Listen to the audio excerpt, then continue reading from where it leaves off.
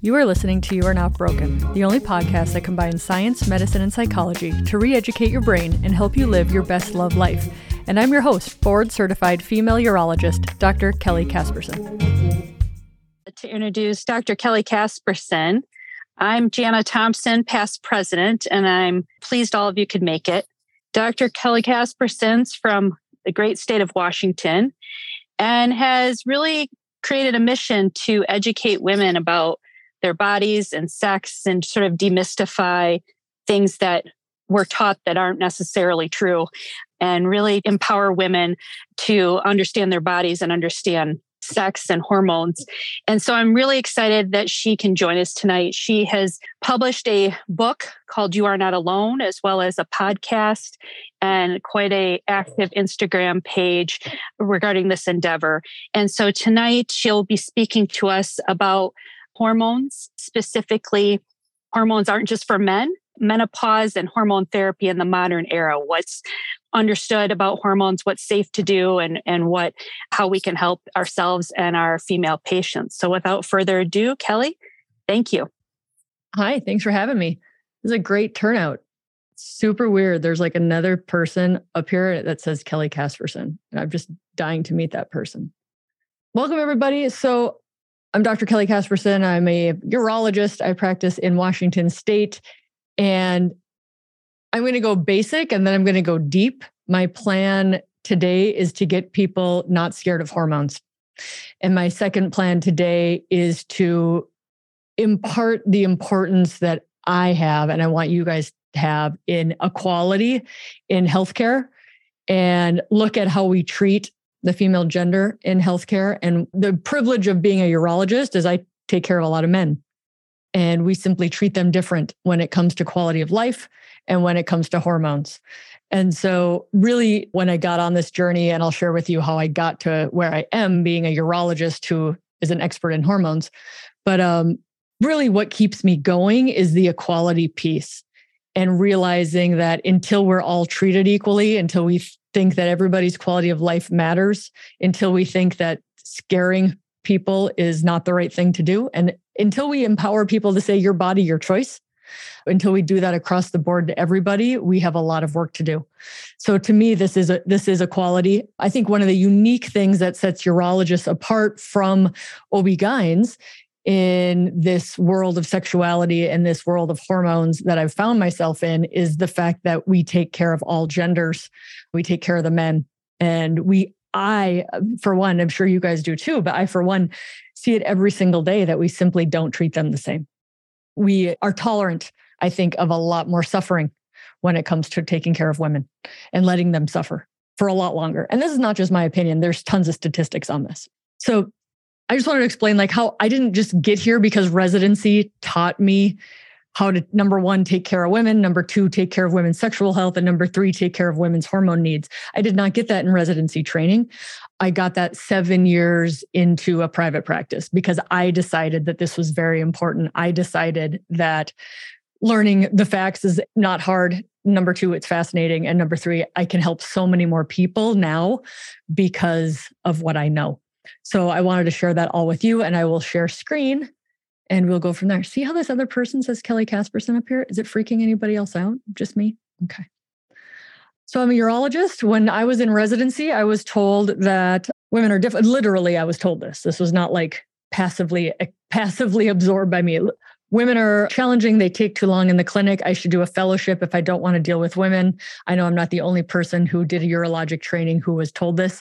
Put a QR code here for anybody who wants to follow my Instagram because I'm most active on Instagram and for any sort of follow-up questions. So women were complicated.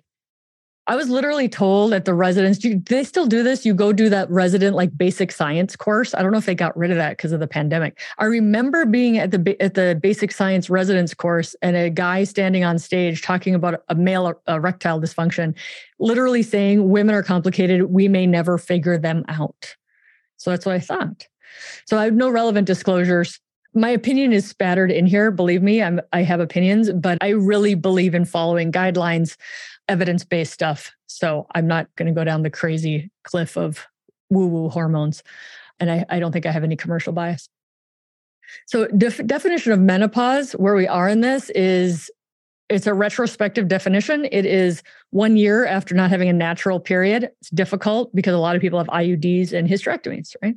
And so we don't always know, but average age 51 in the United States of America.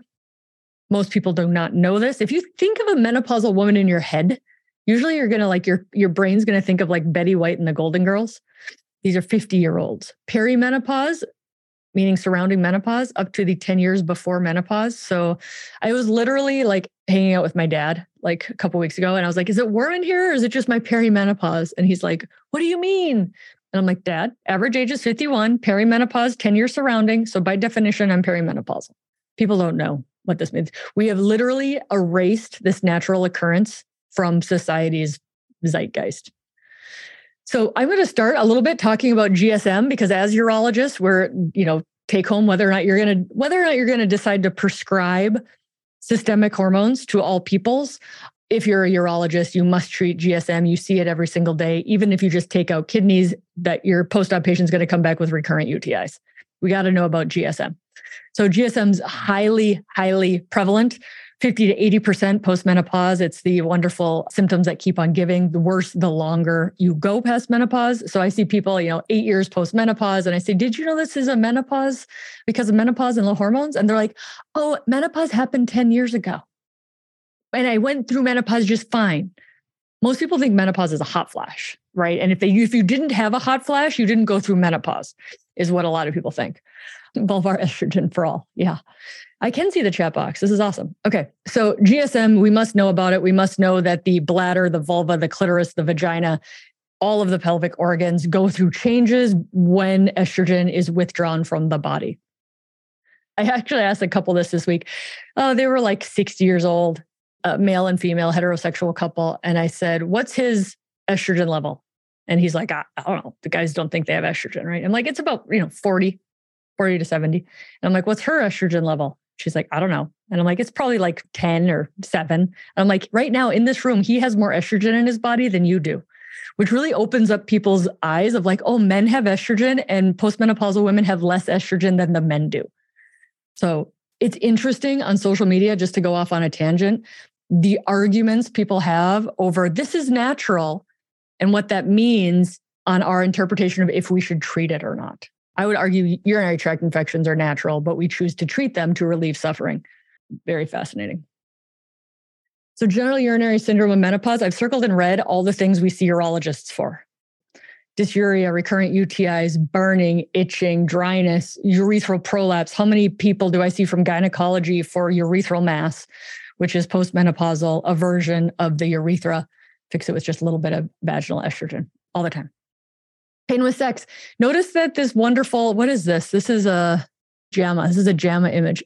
Nothing about the clitoris, nothing about decreased arousal, nothing about decreased orgasm. No sexual stuff is put in here. And I would argue that it's not because it doesn't happen. It's because they just didn't put it in the JAMA article. But certainly we are urologists. We are comfortable with sex. We are comfortable with hormones. We need to know all of this. So GSM. Dr. Thompson, I love that UTIs are natural. Menopause is natural too. Doesn't mean we don't treat it. Femur fractures, when you fall, are natural. Doesn't mean we don't treat it. All right. So vaginal estrogen, real quick, just because your patients are going to say like, I don't want any systemic hormones. Vaginal estrogens, unless it's the Femring, FDA approved Femring is your only vaginal systemic hormone option. You measure your blood after you take a vaginal estrogen product and it is not measurable. 25 for estrogen, that's still a postmenopausal level. When you're pregnant, your estrogen level is over 900. When you're in your 20s and 30s, your estrogen level is usually, 300, 400, depends upon where you are in your cycle, right? So if you have an estrogen at 20, it's still pretty menopausal. I don't do loading doses on vaginal estrogen products. Number one, I think it's confusing. Number two, I think some people do get a little bit of systemic absorption in the beginning because they have thinned tissues until those tissues heal.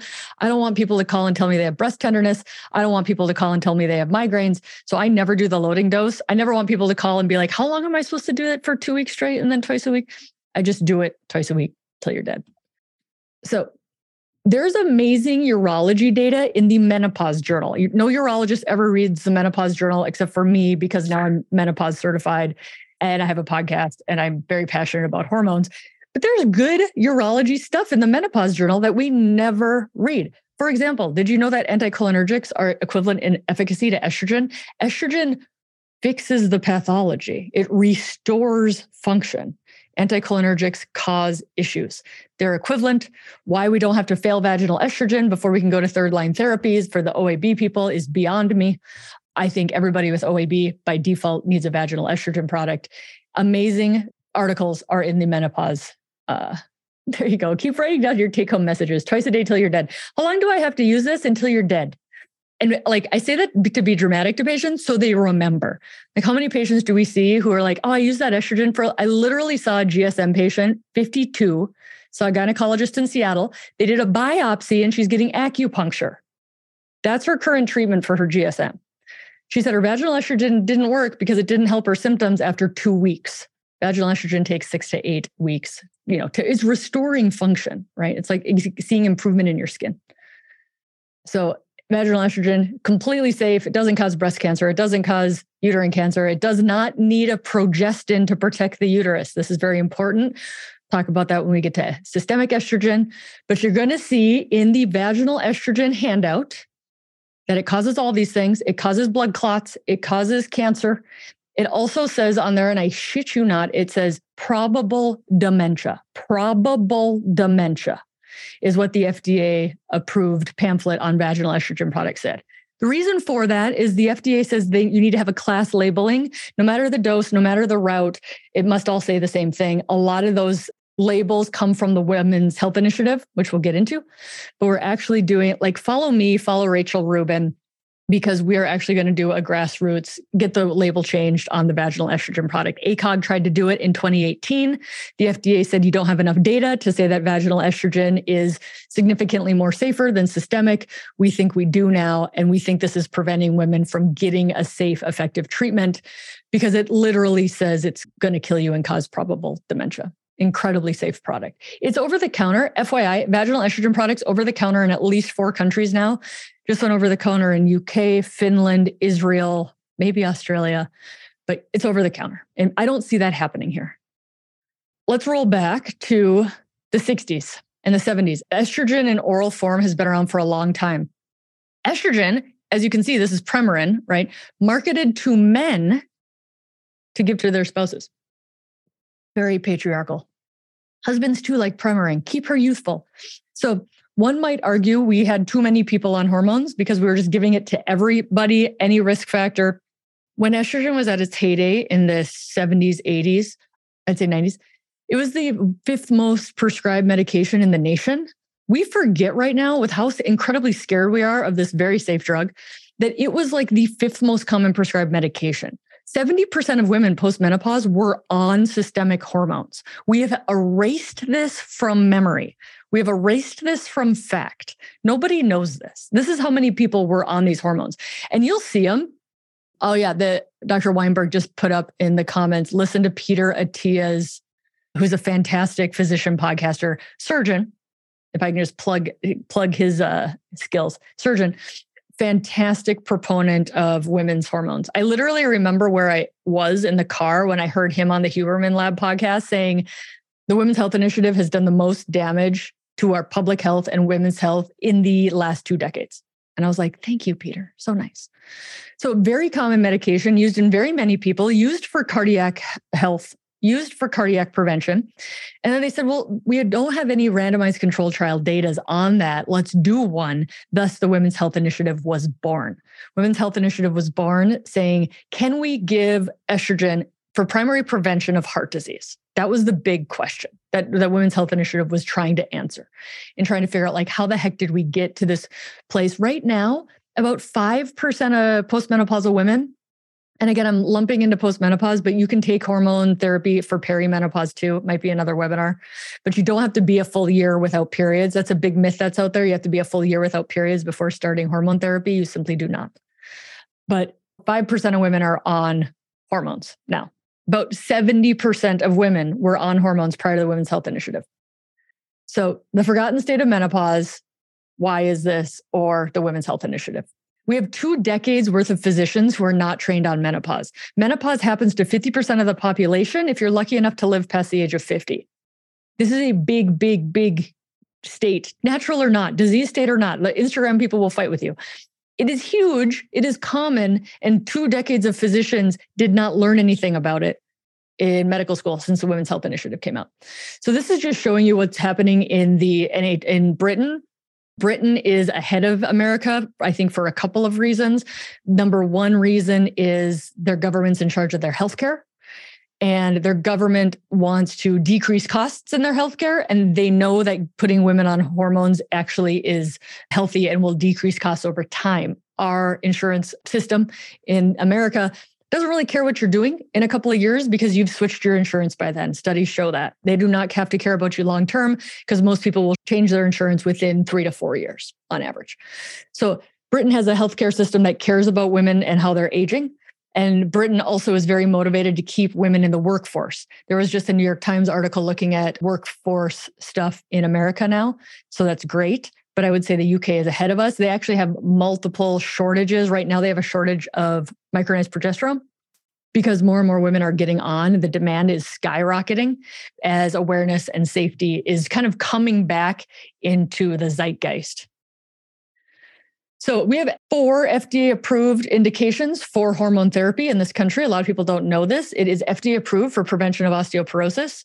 Why in this country, if menopause is at 50, is the first time you're told to get a DEXA scan to check for osteoporosis at age 65? Why are we not preventing this? Why are we checking for it once it's happened and possibly you've come out of your window of when you can start hormone therapy? This is fascinating. If I had done anything today, I've made you guys think, and that's what I'm here for. Treatment of vasomotor symptoms, that's your hot flashes, night sweats. Premature ovarian insufficiency, what's this definition?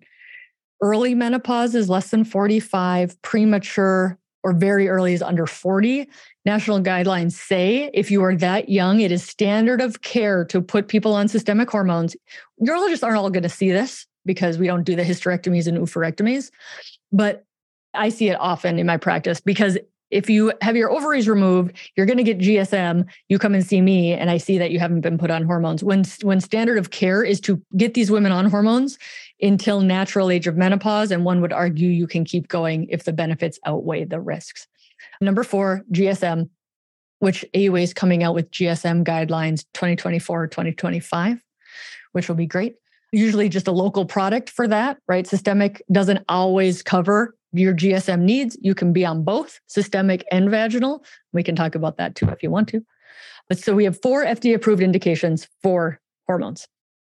So in 2001, the Women's Health Initiative came out and this lurched to a halt the 70% of women in our country that were on hormones. The media took this. The study was stopped prematurely because of an increased risk of increased risk of breast cancer in the combo estrogen progestin arm. Went to the media and the media went to town with it. We have successfully scared doctors. We successfully scared women. We pulled 70% of women off of hormones. I see, not infrequently, women. I saw a 90-year-old woman last week who is still on oral estrogen. I frequently see women in their 80s on on systemic hormones, and they're the over my dead body group of people. So there's some that snuck through. It's amazing. I still meet them. They look fantastic. They're doing very great. And they're like, you will stop this over my dead body. So we now know the tides has appropriately turned on the Women's Health Initiative study, but they applied the risk of hormones to everybody. And they said that they were going for high impact on the media on this, and they wanted to shake up the medical establishment and change the thinking about hormones. They succeeded. We scared people completely inappropriately. We now know, oops, right? But I say that as a menopause expert. I don't think a lot of people know that we now know, oops. So association of menopause hormone therapy with breast cancer incidence during the long-term follow-up. Papers kept coming out after the Women's Health Initiative. This one is a JAMA paper, came out in 2020.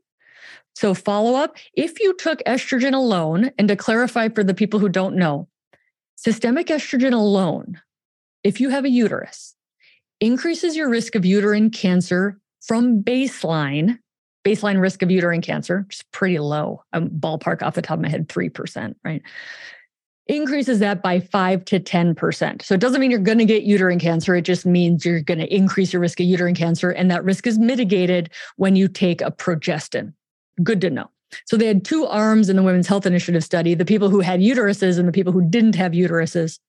And so they said the estrogen alone arm actually decreased breast cancer incidence and lower breast cancer mortality. That did not make the news, you guys. We have something that decreases your breast cancer incidence and mortality, and that did not make the news. What made the news was that if you had a uterus, so you had a conjugated estrogen plus synthetic progestin, which we don't use anymore, we use air quotes bioidentical. So these are medications, the Women's Health Initiative medications. We don't actually use them anymore in standard menopause care. Good to know. They said, well, if anything, it's the progestin, the synthetic progestin.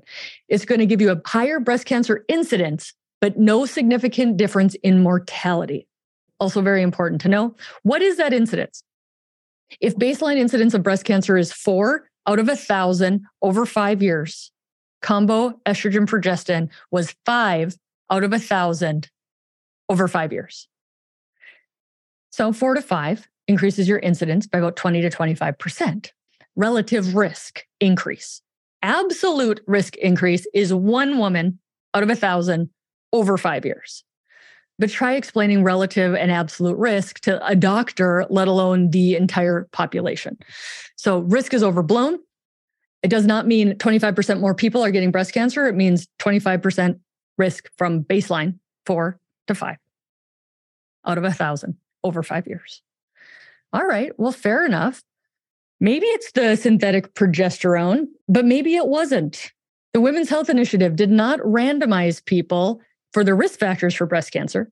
In addition, they had people in their placebo arm who previously had taken estrogen. So when you look at the placebo group with the combo, all I'm doing is I'm building a case for you guys. Let's step back. I'm building a case for you that estrogen does not cause cancer. Estrogen actually decreases your risk of cancer and decreases your mortality if you were to get diagnosed with breast cancer, because breast cancer is still quite common. I can't make that go away, but I am here to decrease fear. All right, so let's argue that it's the synthetic progestin that might raise it slightly, but some other experts will argue, yeah, but your placebo arm is flawed. Specifically, the placebo arm had taken estrogen previously. So if they previously took a drug that lowers your risk of breast cancer, how can you match them and say that this new thing actually increases your risk of breast cancer? The placebo arm, and you can see this in the other graph, actually has a much lower risk of breast cancer, consistent with them having some, not all, previously been on estrogen. So 10,000 view, number one, I'm going to make you not afraid of estrogen. Number two, I'm probably going to hopefully not make you afraid of the micronized progesterone that we use now because it's bioidentical. If there is a progestin that causes breast cancer, it is the synthetic one. And some people will even argue that the placebo arm was flawed on it. So you can't even say that. But there's your menu platter for what are we really afraid of at this point? So this just looks at how much we stopped prescribing hormone replacement therapy. Gray area was before Women's Health Initiative. White is after. So we took all the women off of hormones. Are hormones good for us? What do they do? They help with vasomotor symptoms, sleep, genital urinary syndrome of menopause, sexual function, skin. If we just want to be vanity, you guys, let's just be vain. All right. It helps with skin. It helps with hair. I'm on a compounded estrogen face cream because why not? Right. It's great for collagen. It's great for blood flow. And it's great for elastin. Macular degeneration decreases rate of all fractures, joint pain. How many of us are athletic and are noticing increased joint pain as we age? Reduces fatty liver, reduces the risk that you're going to be diagnosed with diabetes. Estrogen is anti-inflammatory and it helps with insulin sensitivity. Decreased risk of Alzheimer's disease and all-cause dementia, depression, mood, anxiety, cardiovascular disease, and decreased risk of colorectal cancer by the rate of 30% in the Women's Health Initiative. That didn't make the news. None of this made the news. So just for a second, because we're urologists and we care about sex, what about systemic hormones and desire? Because I didn't put that on my last list. I put GSM. But what about sex? So top 2 reasons that women in perimenopause and postmenopause stop having sex. Number 3 on here is availability of partner, which we can't help with that. Vasomotor symptoms and GSM. These are both treatable conditions. This is why women stop having. It's not because like estrogen went down, so their desire went down. It's because estrogen went down, which gave them symptoms, which made them exhausted and not feel great. So their desire for sex went down. So we have mixed studies on this. You're going to find plenty of studies that say women after menopause who don't have estrogen, either they weren't given it or they can't, they have a contraindication. It does not affect their desire. So hormones are not a light switch of you'll have desire and you won't.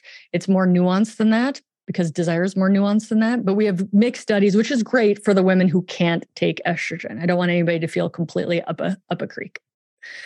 Estrogen therapy and sexuality. Hormone of receptivity is estrogen. You give rats estrogen, they do that like back curve thing.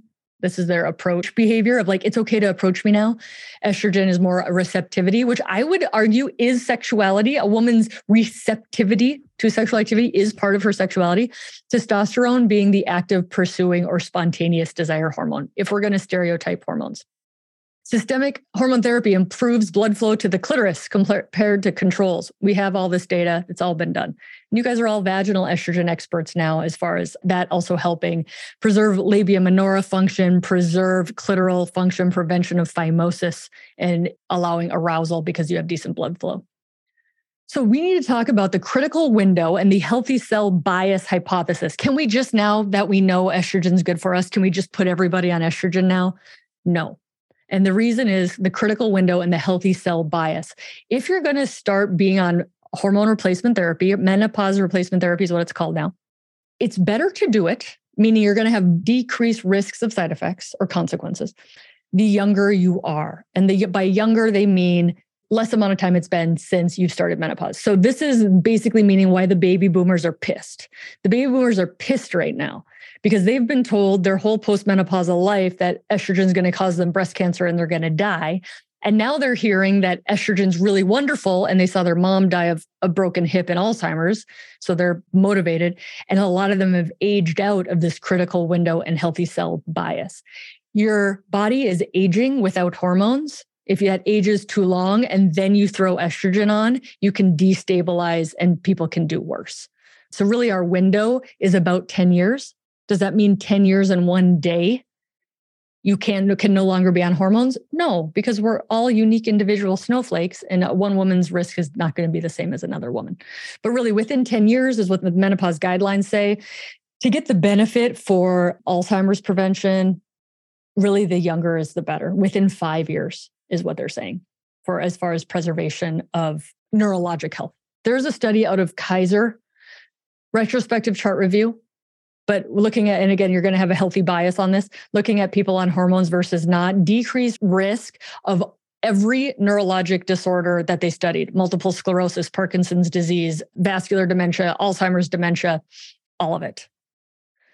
So this is just looking at two things. Number one, what happens to our arteries after we stop estrogen and how we start getting plaque buildup and these necrotic cores. If you then start estrogen later, the risk is destabilizing these plaques. This is why in the Women's Health Initiative, we saw those women increase risk of stroke and cardiovascular events because the majority of women studied in the Women's Health Initiative were 10 plus years post-menopause.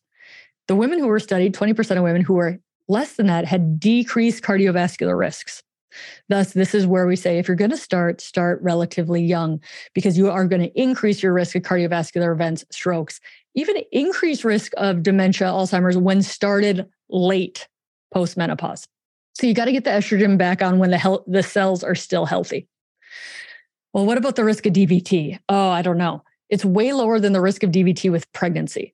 I think it's very important when we scare people to put it in perspective. Yeah, there is an increased risk of blood clot with oral systemic estrogen, not vaginal, and also not patch. Patch does not go through the liver. We avoid first pass metabolism. And that's where the clotting risk comes from because it goes to the liver. Still, the clotting risk is less than the risk of clot with being pregnant. So let's not scare people without providing context. And I think we do that all the time. So heart health, 30% reduction in all-cause mortality in the younger women between the ages of 50 and 60. Significant reduction in coronary disease, and the 10-year follow-up showed that the young women had a significantly reduced risk of myocardial infarction. Estrogen is heart protective, but it must be started young because of that critical window healthy cell hypothesis. Multiple studies on this. UK study in a retrospective, 9% decrease in all-cause mortality and an increase in life expectancy. If there was a drug that gave you 3 more years of life and decreased your all-cause mortality between the ages of 50 and 60, would every man be on it? And I ask them, right? I ask all the partners that come to my clinic, would you take that drug? They're like, yeah, I would take that drug. And I'm like, yeah, I would too. We have it. We actually have that drug. And it's not called Lipitor, which 25% of people between the ages of 50 and 60 are on, and 70% of people age 70 and over are on. And Lipitor does not give you this. Yet it's the one of the most commonly prescribed drugs in the entire world. So 30% decrease in all-cause mortality, every man would be on it if they had a choice to be on it. Things that we give people to try to help them, like statins, do not come near this. I found some data that in very select people, you're going to get up to like a 9% reduction in cardiovascular events with statins, but not on a population level. So my argument is if men had this, they would be on it. And there is not another drug that comes close to matching these statistics. So benefits of hormone therapy. You're going to get better sleep. Anybody who's seen or had a hot flash or has not slept, it's not like, oh, just wait, right? Just wait till that gets over. It is very disruptive.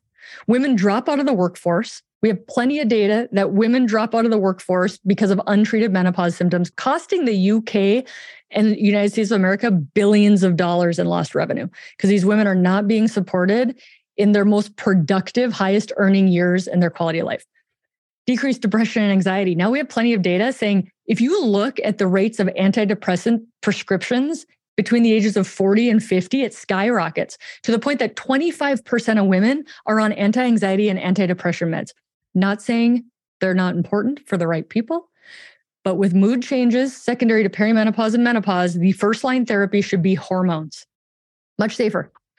Black box warning also doesn't say possible suicide, which is what's on antidepressants. And I don't say this to be inflammatory. I just say it to say we took everybody off of hormones because of a fake risk of breast cancer. And we give people much more risky drugs than hormones, you guys. We give people things that can kill them all the time. Doctors do it all the time. But somehow estrogen hormones have just become like this scariest thing in the world. And then to put the fear of breast cancer, like breast cancer is real. It is devastating. I saw a patient today in clinic with devastating breast cancer who is on vaginal estrogen prescribed by our oncologist because it's okay to be on that. So that was awesome to see. By age 50, a woman's risk of dying of heart disease is much greater than her risk of dying from breast cancer. Other benefits of hormone therapy: reduce risk of cardiovascular disease, reduces your colon cancer, increases your longevity, decreases risk of neurologic dysfunction, and it makes your skin look really good. It's nice. So do systemic hormones help the urology patient? Let's pretend that not everybody here is going to go out and prescribe systemic hormones. That's fine. You don't have to. I'm not asking you to. But what I am asking you to consider is we never got taught how good hormones are systemically or vaginally for the urology patient. So these are young people. Again, these are people like who are 50, 51. These are not like our 80-year-olds. But we've got odds of having OAB was greater in postmenopausal women not using hormone therapy compared to premenopausal. And remember, you can't just start your 80-year-old on systemic hormones. You've got to start them early. So there is some people that sorry, honey, you just got to get vaginal estrogen. But systemic hormones help urology patients. It is the coolest thing you never learned. We've got a paper, again, look at where this paper's from.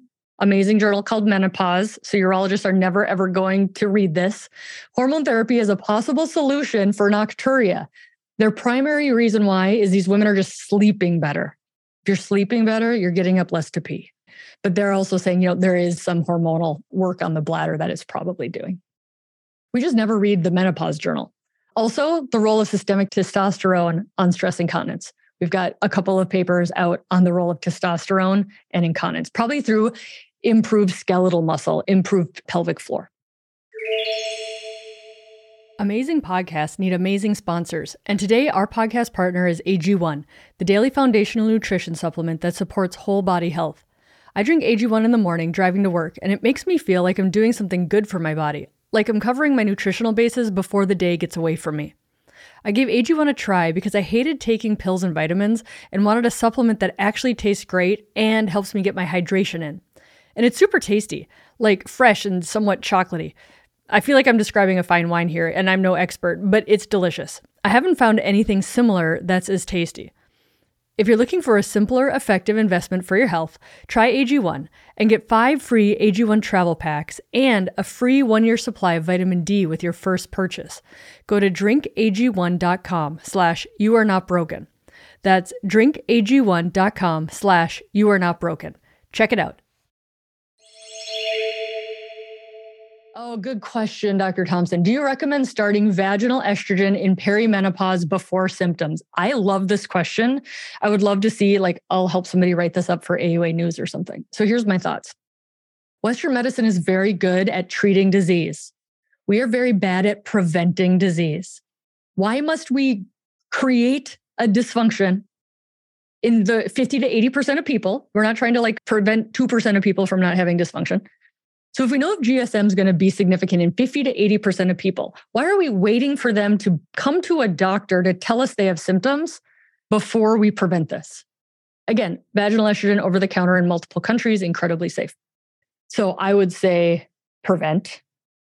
But it's a big ask. You've got a patient in your room who knows nothing about hormones, who still thinks estrogen's going to kill her, who's going to read the vaginal estrogen pamphlet that says probable dementia, and you have a 10-minute visit to convince her she should have preventative pelvic health. It's a big ask, and I get that. That's why I'm loud on a podcast, right? Because I want the patient to come to me already knowing. And I tell them, I'm like, this is what, if you ask what all the pelvic floor experts do, all the hormone experts do, I have an article in Oprah Daily that talks about me going to go get my vaginal estrogen and how expensive it is. So if people already know by Oprah Daily that I'm on vaginal estrogen, I have no problem telling you guys, I'm here preventatively, because I will be damned if my labia go away. I get UTIs, I get dysuria, I get clitoral phimosis, and I get decreased sensation with my orgasms. I will be damned if I wait for that to happen before I get started on vaginal estrogen. So those are my thoughts. Anybody who looks at postmenopausal vulvas. You guys, how many people in urology residency learned that labia minora go away postmenopause? Not in everybody. They're protective. They protect the urethra from trauma. I think they play a role in preventing UTI and vaginitis. I had to learn that. I learned that 7 years into private practice when I went to an Ishwish conference, and I was like, I'll be damned. I just thought they were born that way. I did not know. Yeah, Dr. Weinberg says she didn't learn it till she saw a Rachel Rubin lecture. I'll be damned if my body parts dissolve and disappear before I try to get them back, which you can't always. Anyways, tangent. I literally have 15 minutes left. Who can't be on systemic? This is systemic hormones, not vaginal. Active or history of breast cancer. That's a fascinating topic. Stay tuned on my podcast where I'm interviewing literally next week an OB-GYN who is treated for breast cancer, who's on systemic hormones, on my podcast next week. Like and subscribe for more. But my point about this is we have 3.5 million breast cancer survivors. We are effing good at curing breast cancer these days, and they are suffering. You think the baby boomers are pissed?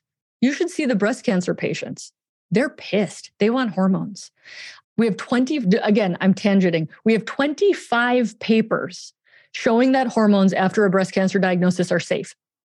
We have 25 papers showing that estrogen after breast cancer diagnosis is safe.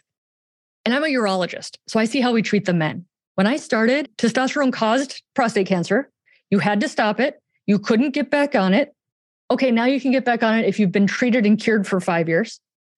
Okay, now you can stay on active surveillance for your prostate cancer and stay on your testosterone. That all happened in about 10 years. So I know that the tide on breast cancer and hormones is going to change. We don't care about quality of life in women like we care about quality of life of men. It's a complete bias. Unexplained vaginal bleeding, got to work it up. Liver disease, more for the oral estrogens, but then history of PE, stroke, and MI are pretty big no-nos for putting you back on estrogen, especially if it's been a while. So relative contraindication, smoking, and a significant cardiac risk. You can do a cardiac risk calculator if you want, if it's greater than 8 to 10%. Caution, you might have an increased risk on estrogen. Not everybody's going to agree with that. Also, history of DVT, because transdermal systemic estrogen does not increase your risk of DVT. It's going to keep your risk of DVT the same. So you can say that, okay, as long as you don't do oral, I'm not lowering your risk, but I'm keeping it the same as you already have having a DVT, what your risk is. relative contraindication. If you're BRCA1 or BRCA2 and you've been treated, especially if you've been treated with oophorectomy and mastectomy, it is okay to take systemic hormones. You have relative breast cancer, it's perfectly fine. And then vaginal estrogen for all. ACOG has a statement on this. I put aromatase in parentheses. We've got 1 or 2 studies that are not randomized control trials showing a possible increased rate of recurrence. But the people who scrutinize those say that those studies are not holding up. But I won't say, yeah, we have no studies saying it, that it's totally safe. So I put parentheses. I always say get an okay from your oncologist if they're on aromatase inhibitors. So best practices, if you have a uterus, you need a progestin. That progestin now can be used as a progestin-secreting IUD or oral micronized progestin, which is a bioidentical, which was not used in the Women's Health Initiative. We don't think, if we think that E plus P arm increase your risk of breast cancer slightly, we think that's negated by using the micronized progesterone because it's bioidentical and works differently than a synthetic progestin does. You can continue for life as long as benefits outweigh your risks. Start within 10 years, best practice. I have so many, how many 60-year-olds I have on Instagram saying, I'm 60, now what? It's not a hard stop. It's just that your risk-benefit ratio is starting to change as you're getting out of that timing hypothesis healthy cell window. Calculate your cardiac risk factor. Caution, have them optimize that. Up to date on your mammograms. We don't think hormones cause cancer. But if you have cancer, hormones may promote cancer. So up to date on your mammograms, catch it early if you're going to find it. Remember, people who are on systemic hormones, if and when they get breast cancer, actually have decreased mortality. Non-oral estrogen is likely best, but oral estrogen is not a big, scary no-no. But oral estrogen, if we care about sex and desire, increases your sex hormone binding globulin because it's first passed through your liver. So possibly more decreased desire if you're on an oral estrogen, if that's important to people. If vaginal bleeding post-menopause is never normal, the guidelines say if greater than 6 months, because in that perimenopause, you're going to spot more. You've just given your body more hormones. I always do a vaginal ultrasound, refer to gyne. I never want to miss anything. And then financial considerations in doing what's cheapest. Cheapest is FDA-approved products that have been around for a while that are covered by your insurance. We need cheaper products. This is not a 10-day course of antibiotics. This is 30 to 40 years. If you want to. That's why the pellet factories make me sick because they're thousands and thousands of dollars and these are long-term meds. I want women to stay on them and I want it to be sustainable and I don't want them to mortgage their house for their hormones. I tell them that they're going to need a couple of weeks or months to adjust to it. Guidelines say you don't have to check hormones. People are making a ton of money off of women doing urine hormones, cheek hormones, monthly hormones. We're just drawing a bunch of people's blood and charging them a ton of money. It's not necessary in most cases.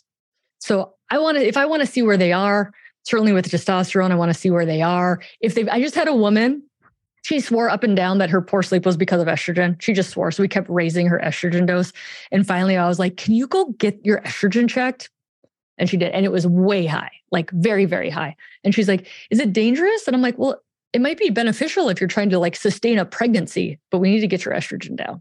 And I'm like, and now we know that your sleep issues are not because of low estrogen. So I will check hormones, but not to make money off of women and not because you always need to check them all the time. You might need higher doses of estrogen in young people to get them symptom-free. One size does not fit all. Unanswered questions. Can we use this post-breast cancer? Like I just explained with testosterone and prostate cancer, I think this is changing. I will repeat, we have 25 studies showing safety of systemic hormones after breast cancer. What do we do about preventative? It's FDA approved for prevention of osteoporosis, United States Physician Services Task Force, which all urologists, we already don't like this organization. For anybody who needs to remember, they told us not to screen for prostate cancer. Same people. They say you should not use hormones for primary prevention of any chronic disease. So on a national level, they're saying don't throw this drug on everybody to primarily prevent a disease. I don't think that's some people are like, oh, they're anti-hormone. I don't think it is. What drug do we use universally for primary prevention of a disease in this country? Not statins, not even baby aspirin. That's a big ask for primary prevention of any disease on a global health thing. So I don't think it's a crazy statement. The big pro-hormone people are like, they need to, they scared people. And I'm like, if you listen to what they exactly said, which on a public health Should we give this on a public health to everybody to decrease disease? They're like, no, but we don't do that with any other meds either. Should we? I was talking to my brother about testosterone this week. And he's like, isn't it interesting that the only indication for testosterone for women post-menopause is to have them sleep with men more? And I'm like, yes, brother, that is absolutely nuts. My opinion on this is we know testosterone has a role in our brains and in our bones. Who was at the AUA this year? How many lectures did I go to saying we need to get hypogonadal men on testosterone to protect their bones, to protect their bones, to protect their bones, to protect their bones, right? We care more about male bone health than female bone health in this country. It's absolutely insane. Who has worse bone health? The women do. So I think there is absolutely a role for testosterone, for mental clarity, for bone health, for muscle strength, for, well-being. I think we just haven't done the studies because I think we haven't looked. Big mistake, we gendered hormones. Testosterone is the male hormone. So if you gendered hormones, you made it disappear from 50% of the population. And then the other unanswered question is, what do we do with the boomers? Who is the safest to start on because they have not been given hormones all these years? I'm here to make you guys think. This is just the United States Preventative Services Task Force saying that they don't recommend to prevent a chronic health problem on a public health level. You can read that online if you want to. So what causes breast cancer? It's not estrogen. It might be estrone, right? So fat makes a different type of estrogen. We just throw estrogen on everything. We have estradiol, estriol, estrone, all these things. What is it about adipose tissue and the hormones it makes that promotes breast cancer? We have not studied into this. So we just blanketed said estrogen, and it's not accurate. Inactivity, lack of exercise, alcohol. Any woman who comes to me who says estrogen causes cancer, I ask her how much alcohol she drinks. And if she drinks any alcohol, I say, you're willingly, electively increasing your risk of breast cancer by taking a known toxin, which is completely not necessary for life. But many people don't know the risk, the correlation of alcohol, especially if you start doing 1 drink a day, 2 drinks a day, significantly increases your risk of breast cancer. Women are afraid of the wrong things. That's the title of this talk. What about testosterone? All bodies have testosterone. Female bodies just make it at 1/10 the male dose. I hate to gender stereotype, but bodies with ovaries, whatever you want to say, 50% of the nation makes testosterone just at 1/10 the dose of the other 50% of the population. The only reason we have right now is for low desire. Ishwish has a position paper on it. This is just the takeaway messages from the position paper, basically telling you how to give testosterone to women postmenopausally for hypoactive sexual desire disorder. Compounded testosterone pellets, IM injections, and oral formulations are not recommended. We use the male dose. We dose it at 1/10. Urologists are not afraid of testosterone. We're just not. OB-GYNs are way more afraid of testosterone than urologists are. You can use the Testum, generic Testum, 30-day supply, lasts women 300 days. So for I just GoodRx to this on my phone today in my town. The price actually went down. It was $119. And then I just updated this today because now my price is $90 for 300 days of testosterone. The barrier here, I just literally had a pharmacist call my office and tell me that, like, did you know that this patient's a female? And I'm like, her body, her choice. My good sir. Pharmacists don't know that 50% of the population has testosterone in their bodies. So a big barrier to care is the pharmacists, at least in my town for this. So we learned this at the AUA this year. If nobody else taught you this before, men who are hypogonadal with testosterone have an increased risk of cardiovascular events. We know this in women too. It just does not make the news. This is looking not at supplemented testosterone, but just in situ testosterone. The women with the lowest testosterone concentration in their body post-menopause have a higher risk of ischemic cardiovascular disease. This is not just for men. This is also for women. We care about men's bones and we care about men's hearts. We just care about women's breasts and her sex drive because 90% of them are supposed to be sleeping with the men. All right. A word about this. I'm not fully opposed, believe me, but I use FDA approved legit insurance covered stuff as much as I can. The hormones we use for hormone replacement now are bioidentical, estradiol and micronized progesterone. That's bioidentical. Bioidentical is now used as a marketing term for people to go in and pay thousands of dollars for all your labs and expensive pellets. The FDA has plenty of bioidentical hormones. It's like, I put candy bars here. It's like if you put natural on a candy bar. Do you guys know what natural actually means on a food product? It means nothing. It means nothing. It is a marketing term. So whether on your candy bar or bioidentical on your hormones, it's a marketing term, usually used to parlay women's fears about hormones. So I don't think we should market hormones like they did in the 70s, but I think we should not be afraid of them. I think urologists are very comfortable with hormones. And I think urologists should work on equality for everybody and just know that they're not safe. They're not unsafe. Even if you don't prescribe them, do no harm, but take no shit is my motto. So where to go? North American Menopause Society, they're great. I got NAM certified, not because I thought the test was particularly useful in training me to prescribe them, but because as somebody who's forward facing in the public with my podcast and my Instagram, what I say matters. And I want to be as legitimate and by the books as I can. Heather Hirsch is an internal medicine doc who's fantastic. She's got a podcast. She's got a book coming out in June, and she's very pro hormone. And then I do what I can on my podcast, which is about sex. I have lots of hormone stuff on there now because the need for good information is insane. And I'm trying to meet that need. So are we being equitable? I put up 2 thought questions just to have people think. How do we treat men when they have low testosterone? Do we tell them it's a normal sign of aging and they should just deal with it and maybe try some acupuncture?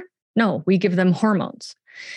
If a person wants to transition and live their life differently as a male or female, trans female also, do we say you can take these hormones until age 50 and then you're going to stop so you can be like all the other women who don't have hormones? We don't say that.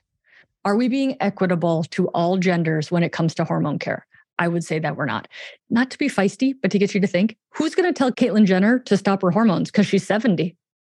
We should stop hormones, right? Shouldn't we? No. Her body, her choice. If you want to stay on hormones, if your benefit outweighs your risks, you can stay on hormones until you die. So I'm only a little bit feisty just to get people to think on how we help people out.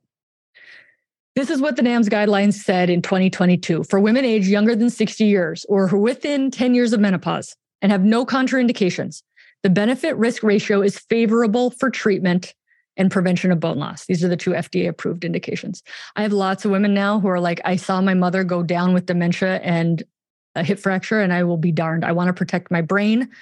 So I have a lot of women saying that. We don't have the data to do that on a national level for primary prevention, but I think it will be coming. I think if we care about anything besides breasts, I think we do care about the brain.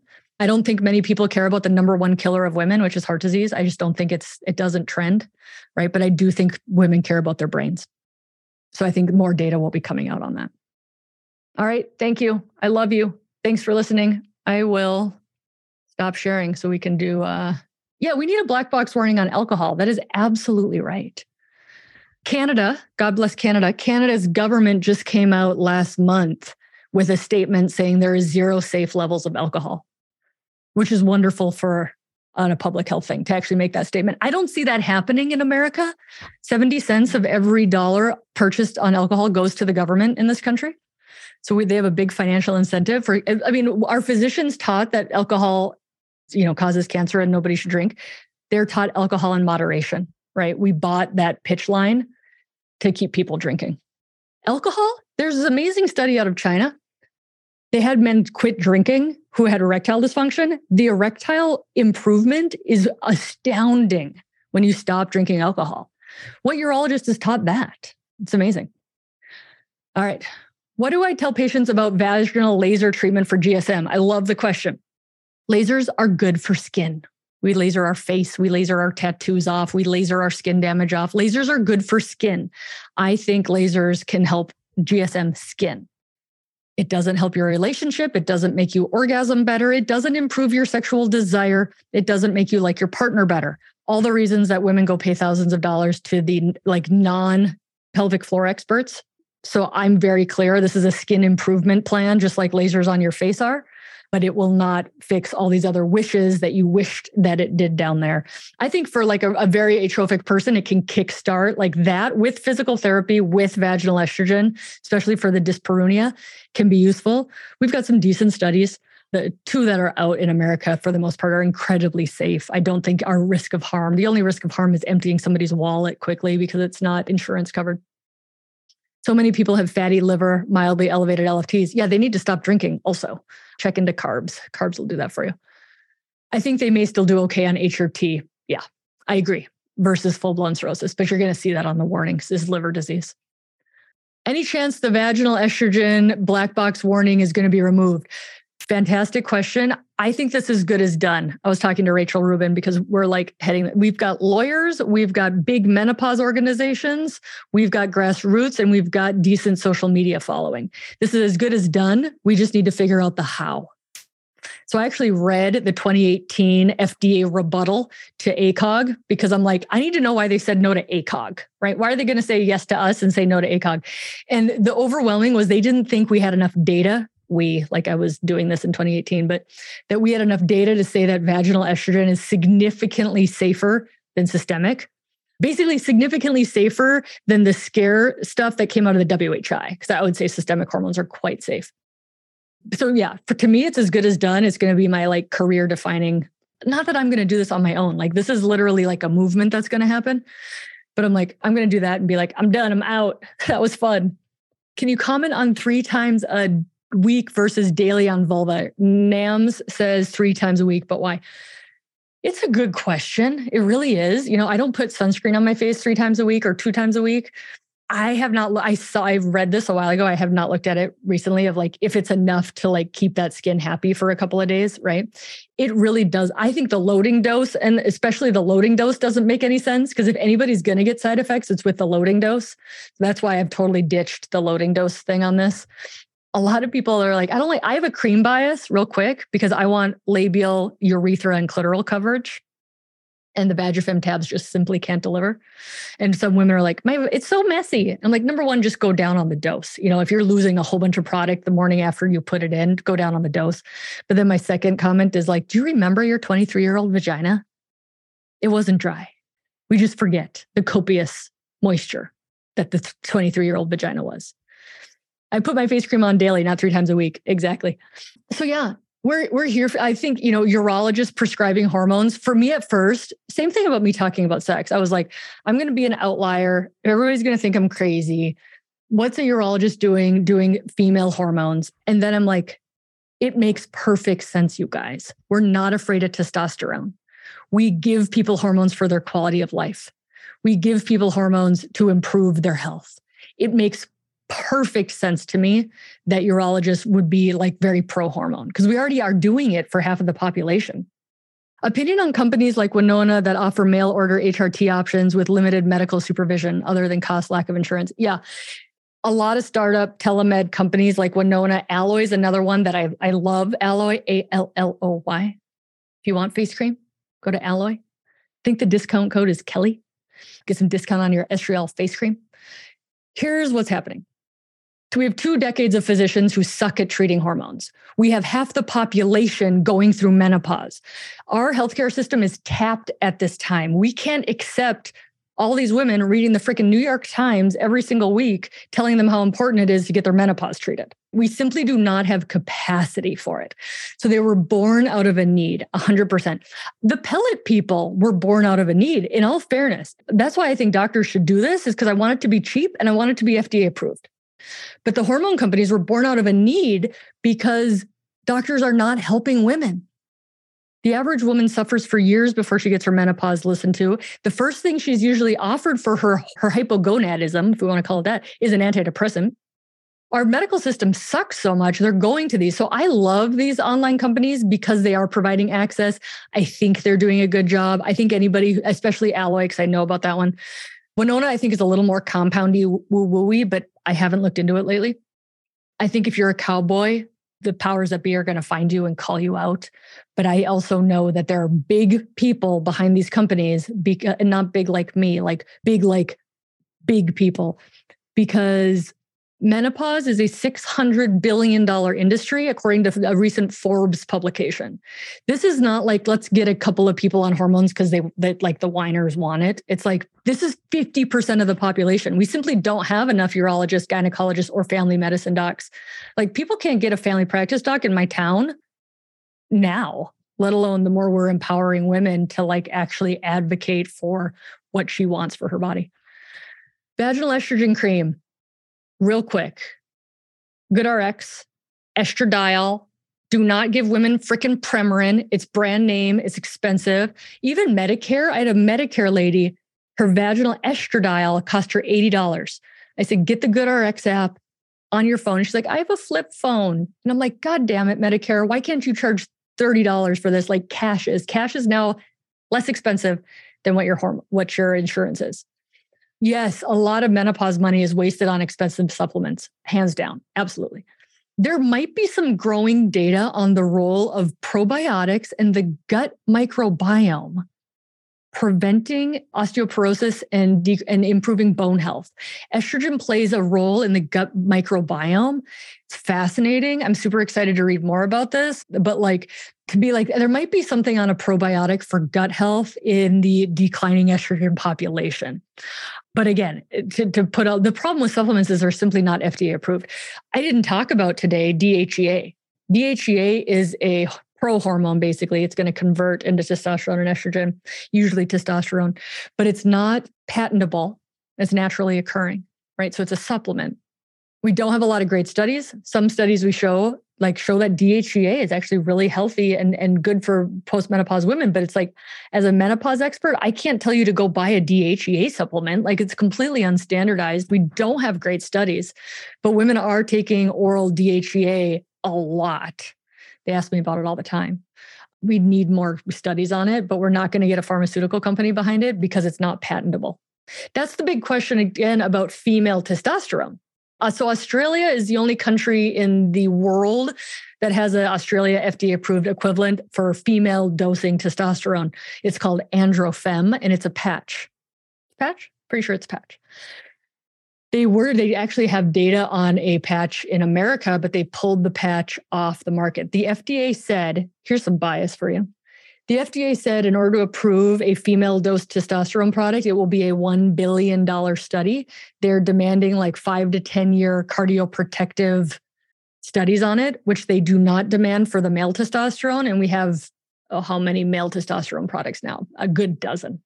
So we can hold our breath for a female testosterone product. It's not because it doesn't work, and it's not because females don't have testosterone. It's because the FDA has made it financially prohibitive for a pharmaceutical company to do the work to get a female. And people ask me, they're like, can we just wait for a female testosterone? And I'm like, if the FDA gives us a female testosterone product, you know how expensive it's going to be?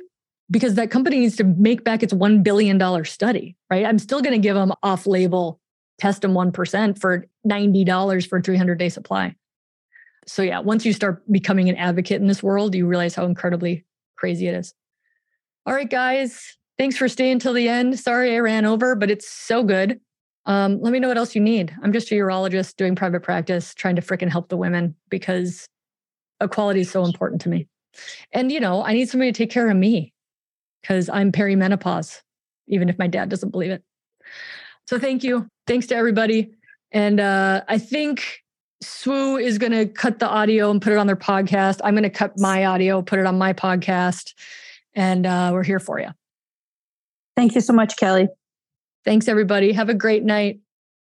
Hey friends, if you love what I'm doing on this podcast and love who I'm interviewing, I want to encourage you to join the private membership where you get a front seat pass with all of my interviews and you can even ask them questions. In addition, there's going to be group coaching with me and my upcoming guest coach to take this work to go deeper, to live your best sex and love life. Join today at www.kellykaspersonmd.com/membership. I'll see you on the inside.